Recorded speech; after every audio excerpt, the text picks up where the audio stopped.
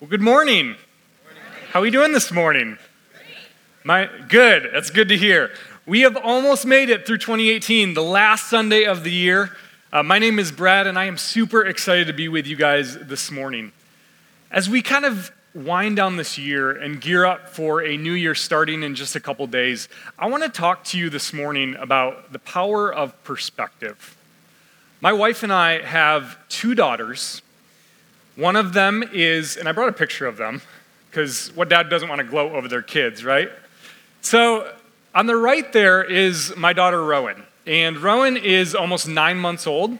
She is the happiest, most joy-filled, easygoing child I have ever met in my entire life. The girl literally wakes up in the morning laughing instead of crying. And I think God knew we needed Rowan because he also gave us the one on the left up there. That's our 3-year-old Emery. And I remember when Emery was 2 years old, people would often tell us, just you wait until she's 3. 3s are harder than 2s. And I would laugh at those people. And I would say, it can't get harder than it is right now. Let's just say I'm not laughing anymore. They were very right. The 3s are difficult, and Sam, my wife, and I are neck deep in we won't call them the terrible 3s, but we'll call them the hard 3s or something like that. But she is a super intense person with very strong leadership skills. And it's one way to put it, right? And just a couple months ago, Emery, while dad was taking a nap on the couch, which is rookie mistake number 1, never nap while you're watching your kids alone, she decides to take my wallet and empty out all of my credit cards from it all around the house. And so I wake up from this nap, and at first I think it's like super cute that she did this. It's funny, she's laughing. And then I start to look for these cards. And so I quickly find one underneath the couch, but then I can't find any more after that. And so I start ripping the house apart. I mean, I am lifting up couch cushions, unzipping pillows. I'm digging through her toys. I cannot find these stupid credit cards anywhere. And for a toddler, the longer that her dad is looking for these cards, the funnier this game gets to her. Yet I'm getting more and more frustrated as the day goes on. I mean, it has literally been hours, and I'm still missing almost all of my credit cards and my license. So, yeah, that's the one you need, right? And so I put her to bed that night, and my wife comes home from work. And what does she do? Almost immediately, she finds all the credit cards. And I'm like, Sam, where were they? She's like, they were sitting right out in the open. Were you even looking for them? I'm like, yes, I was. But I know that as frustrated as I was that day with my kids, there's going to come a day when I miss these days with my kids where they steal my credit cards and don't actually charge anything to them when they steal them. I'm going to miss these days with my kids. It was Andy Bernard from the TV show The Office, one of my favorite TV shows. He said this in the last episode: I wish there was a way to know you're in the good old days before you've actually left them. Isn't it true that perspective is a powerful reality in our lives? That perspective drives the way we parent. Perspective drives the way we interact with people. It drives the way maybe we run our businesses and work. And yet, while perspective is really powerful, it's also incredibly elusive. It's incredibly difficult to maintain perspective sometimes. It's incredibly difficult to hold on to it. And I would argue to you today that our perspective of God works much the same way. That our perspective of God actually drives and influences the way that we experience God on a daily basis in our lives. And so the question that we're going to wrestle with today and work around is, if our perspective drives our reality, could our perspective sometimes cause us to miss how God is actually working and active in our lives? Like, if perspective is powerful and perspective is easy to lose at the same time, could that reality drive or cause us to miss God working for us and among us. And so the text of Scripture that we are going to be in today is in Exodus 3, 1 through 5. And we're going to put the words on the screen in just a couple minutes. But if you want to begin turning to Exodus 3, 1 through 5, we're going to be talking about Moses. And chances are most of you are familiar with the name Moses. You've probably heard about him in some capacity. I actually found out that our kids are learning about the same story over in the block today, which is really cool. But Moses was born into slavery in Egypt. And he is rescued out of the Nile River by Pharaoh's daughter from genocide at that time. He's raised as royalty in the palace, and when he's about 40 years old, he strikes and kills an Egyptian who's beating a Hebrew slave, and he flees Egypt as a fugitive. And he runs to a place called Midian as a 40-year-old man, and he becomes a shepherd there. He gets a job, he meets a woman and gets married there, and he becomes part of the community in Midian.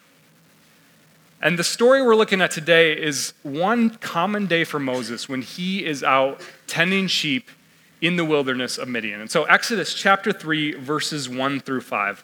Now Moses was tending the flock of Jethro, his father-in-law, the priest of Midian. And he led the flock to the far side of the wilderness and came to Horeb, the mountain of God. There the angel of the Lord appeared to him in flames of fire from within a bush. Moses saw that though the bush was on fire, it did not burn up. So Moses thought, I will go over and see this strange sight, why the bush does not burn up. When the Lord saw that he had gone over to look, God called to him from within the bush, Moses, Moses. And Moses said, Here I am. Do not come any closer, God said. Take off your sandals, for the place where you are standing is holy ground. And so Moses has this incredible encounter with God at the burning bush. And maybe you've seen this portrayed in maybe movies or art before. And most of the time when I see this portrayed, what it often looks like is like this incredibly magnificent scene where there's these blue flames in the bush that Moses can't help but notice. But the reality is that's probably not how it happened for Moses. In fact, if you go to this region of the world today and you talk to shepherds in that area, they will tell you that seeing a burning bush is actually a really common sight. That is just kind of a Tuesday morning occurrence where bushes that are dry will get electrostatic, and it'll take something as simple as an animal rubbing up against a bush for it to ignite and light on fire. And so for Moses to see this bush in the first place, it's not that spectacular for him to see a bush on fire. But the text says in verse 4 that there is something unique about this particular bush. What is it? It's that it's on fire, but it's not burning up, right? It's burning, but it's not being consumed by the fire. Now, this might surprise you. I've never been a Boy Scout my entire life. But I do know how to build a fire. So I've had a lot of fires this past year. Maybe you had some fires in the fireplace for Christmas time. But just out of curiosity, if you were sitting around a fire, with all this fake snow on it there, if you were sitting around a fire and you saw logs burning, how long would it take you before you realized that it was burning but not being consumed by the fire? That'd probably take more than a couple seconds, right? It might take a couple minutes. If you're unobservant like me, it might take 30 minutes before you notice that the log is burning but not being consumed or going through any change by the fire.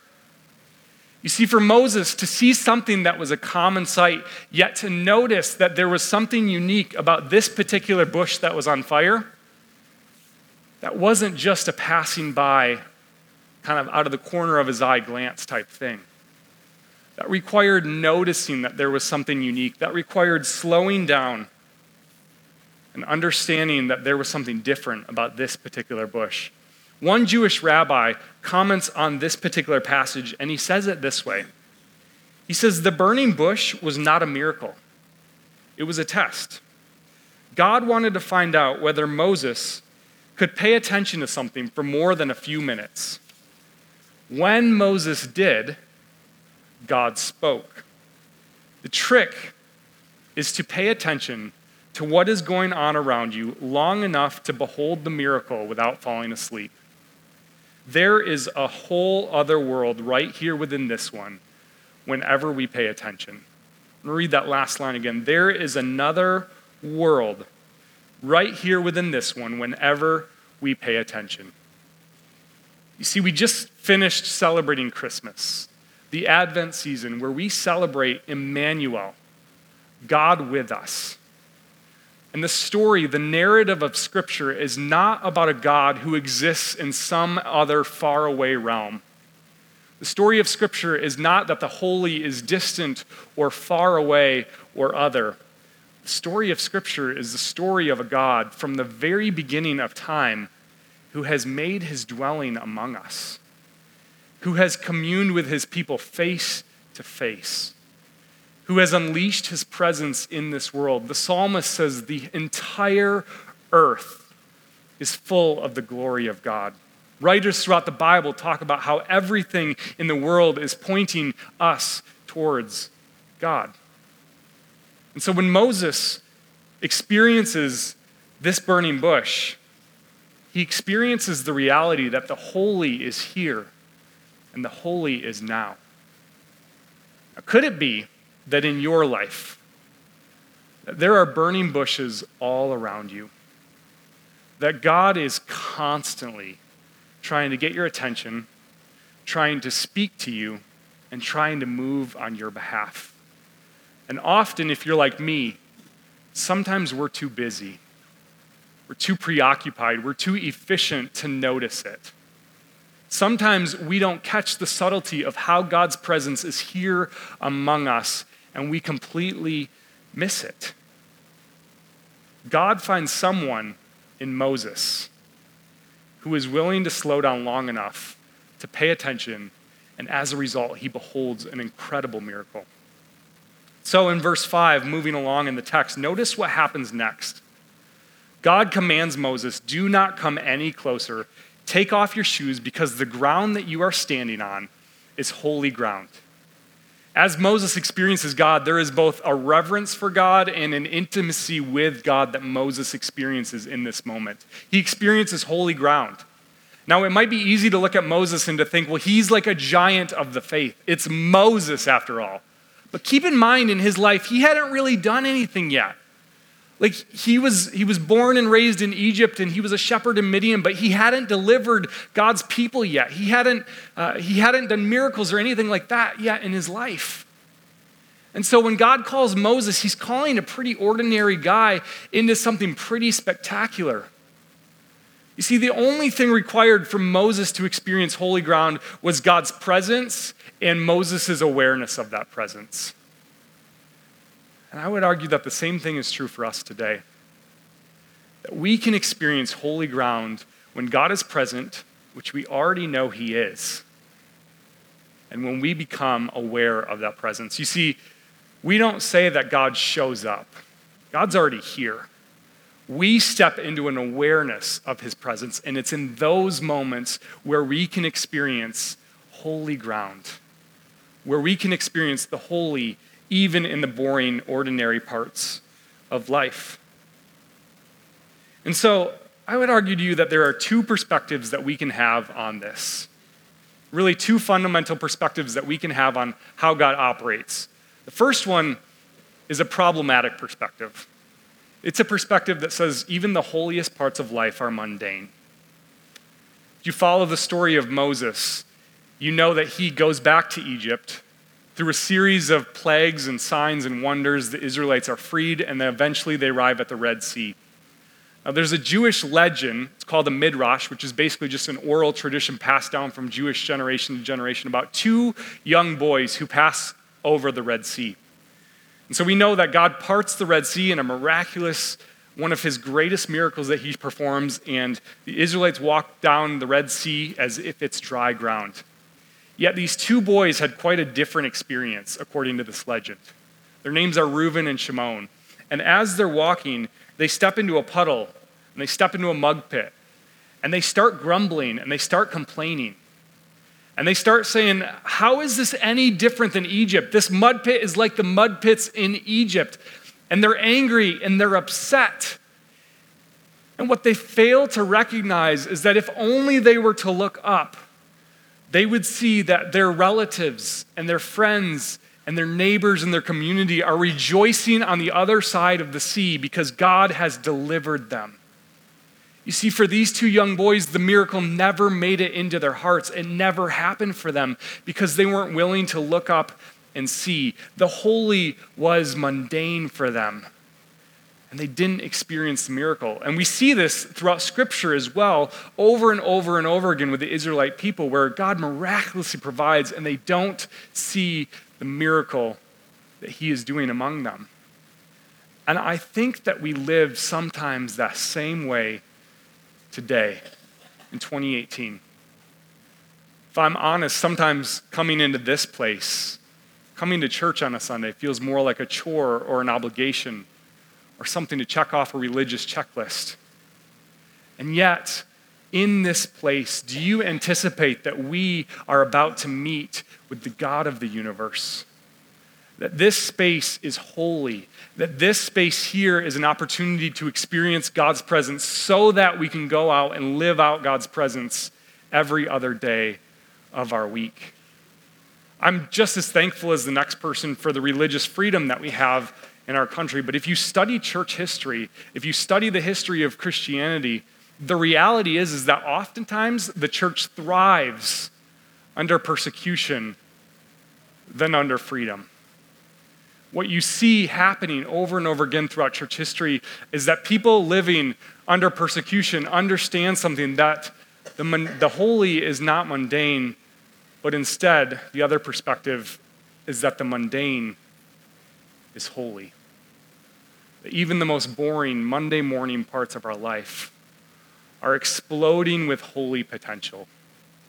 That your commute on the way to work, that getting your kids ready for school on a Tuesday morning is exploding with holy potential. And I think sometimes we're too busy, too frustrated, moving too quickly to slow down long enough and see that God might be speaking to us in those moments.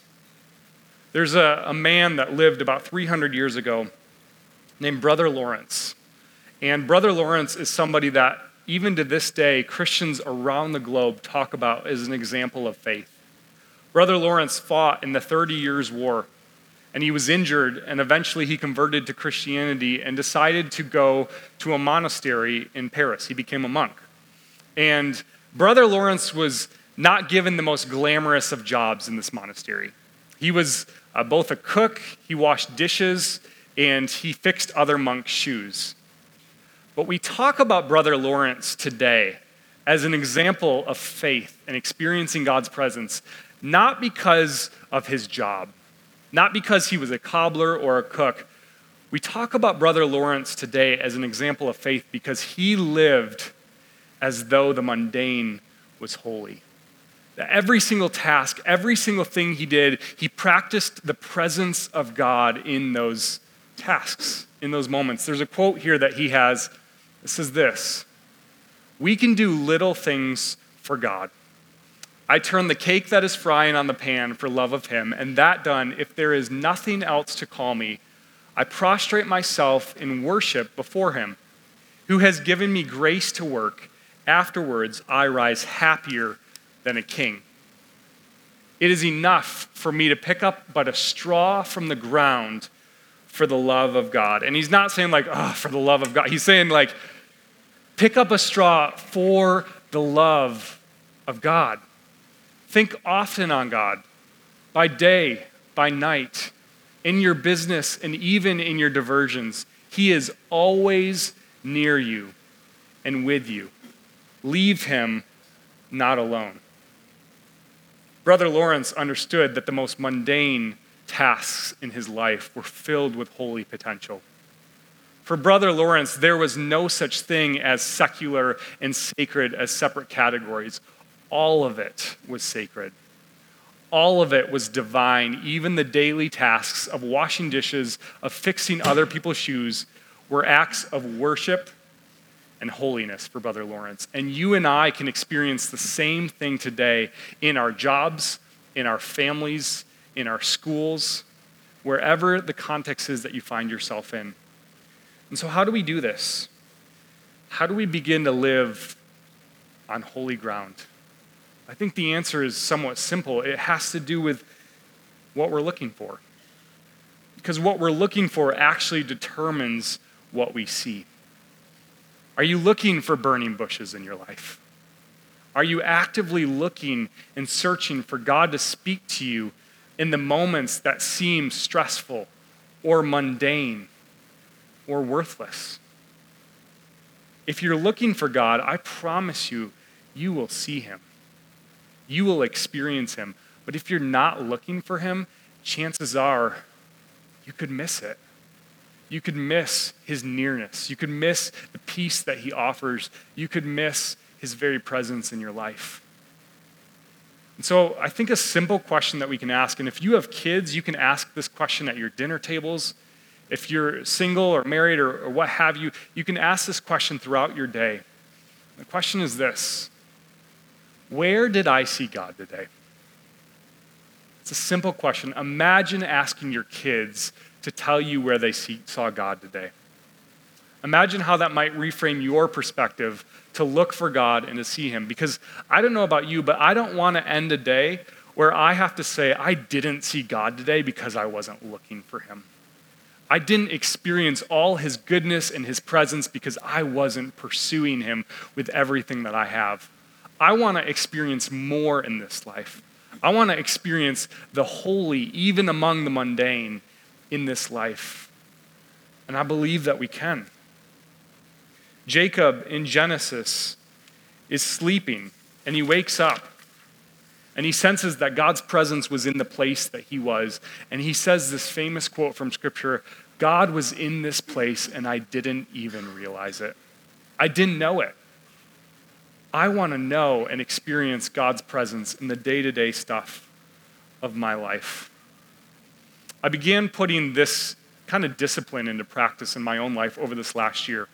And I've been doing it for about 6 months now of just asking that simple question: where did I see God today? And let me tell you, he has revealed himself to me in ways that I promise you I would have missed had I not started asking this question. I mentioned that I have a 3-year-old little daughter, and I feel like I have to share a story that redeems her a little bit because I kind of threw her under the bus earlier in the service. But she just has this heart and this inquisitive mind that's just incredible. And she recently discovered the question, why, Daddy? Like, everything is why right now. And so we were driving along downtown the other day, and there was a homeless man, while we were stopped at a stoplight, standing right next to our car with a sign. And I wanted to look away. I wanted to pretend to be preoccupied. I wanted to avoid an awkward interaction. Well, my daughter saw him, and she said, why is that man standing right there, Daddy? And so to set a good example, I rolled down the window, and we talked to him for a minute and gave him some money and then drove on. And we found out his name was Charlie, but I didn't really think much of it beyond that. And then it wasn't until later that night where Emery, my daughter, we were tucking her into bed. We were going through a 5-hour bedtime routine. If you're a parent of a toddler, you know this well. And she asks me, Daddy, can we pray for Charlie? And in that moment, I was like, man, she wants to pray for this guy. And so she prays the most innocent, beautiful 3-year-old prayer that was something along the lines of, Jesus, thank you for Charlie. You love him, and so do I, or something like that. And as she prayed, tears started streaming down my face. And I realized in that moment that I could have missed an opportunity to see somebody like Charlie how God sees them. That I could have missed and just driven by this moment and not acknowledged it and avoided it because it made me feel uncomfortable or because I was in a hurry. But Emery, my 3-year-old, taught me what it looks like to experience holy ground in the way that she chose to love somebody. And so, funny thing is, after that one instance, Emery has not stopped talking about Charlie. We pray for him literally every single night. She's so obsessed with seeing Charlie that we've gone and visited him like multiple times. We get out of our car and go stand with him, and Charlie knows her by name now, like they're friends. It's the weirdest friendship, but it's so cool. Because Emery, a 3-year-old, was not in a hurry. She was not rushed. In her own way, she saw God in that moment in a way that I didn't. Where in your life are you overlooking the presence of God? Where in your life are you too rushed? Are you too hurried to see that He is present and that He is with you? As I look back over my year this last year, I have experienced holy ground moments so many different times. I've experienced it in tough conversations with friends where we walk through the difficulties of life together. That's the beauty of small groups here at Frontline, is that it is a place where you can have holy ground moments all the time with other people in our community. I've experienced it in a hospital room just last week with a friend, not knowing it would be the last time I saw her or prayed with her. I experienced holy ground with coffee with my wife in the morning, just slowing down and taking the moments in with my family, not so that we can have a strong family or make good memories, though those things are good, but it's in those moments where we can actually experience the peace and the goodness and the presence of God. So where is it for you? Maybe it's stopped at a stoplight, and instead of pulling out your phone, you just go to Jesus. Say, Jesus, I'm feeling unrest right now. I'm feeling anxious right now. I give that to you. I lay that before you.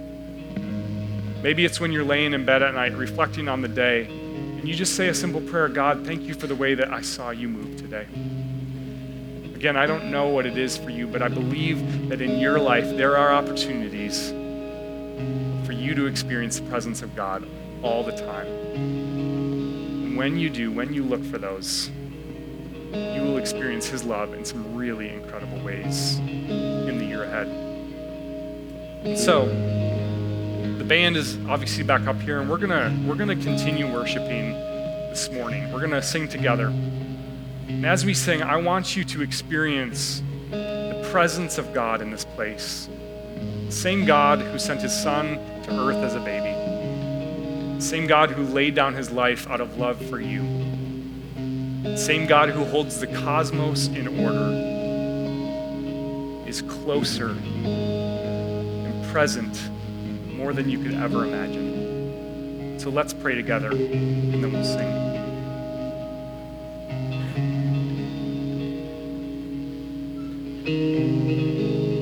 God, right now in this moment, we acknowledge that you are near. We acknowledge that your presence is with us. Every single day we celebrate Emmanuel, God with us, God comforting us, God for us, God on our side. God, I pray that as we enter into a new year, may 2019 not look like every other year. God, may we experience your presence in ways that we maybe never have before in our lives because we are looking for it. So God, it's in that spirit that we pray, that we thank you for your goodness and your nearness. And all God's people said,